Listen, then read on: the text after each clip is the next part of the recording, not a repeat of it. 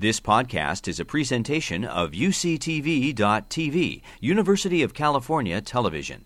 Like what you learn? Help others discover UCTV podcasts by leaving a comment or rating in iTunes. You know, before we go too far, I want to make sure that we do something right off the bat. Silicone.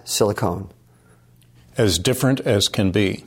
They sound silicon so much alike. I know. Silicon is an element, one of the chemical elements. If you mix it with oxygen, you've got silicone dioxide, which is everyday sand, granite. Silicone dioxide is the most common compound, solid compound on the planet. But if you polymerize, meaning you make chains out of silicone dioxide and attach things to it, now it's a polymer. Now it's completely different.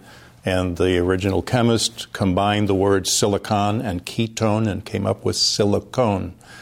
But it's confused all the time in the press. And that leads to some of the confusion that we're going to talk about along the way because of this automatic belief that silicone would cause disease because silicon could. You've been listening to a podcast by University of California Television. For more information about this program or UCTV, visit us online at uctv.tv.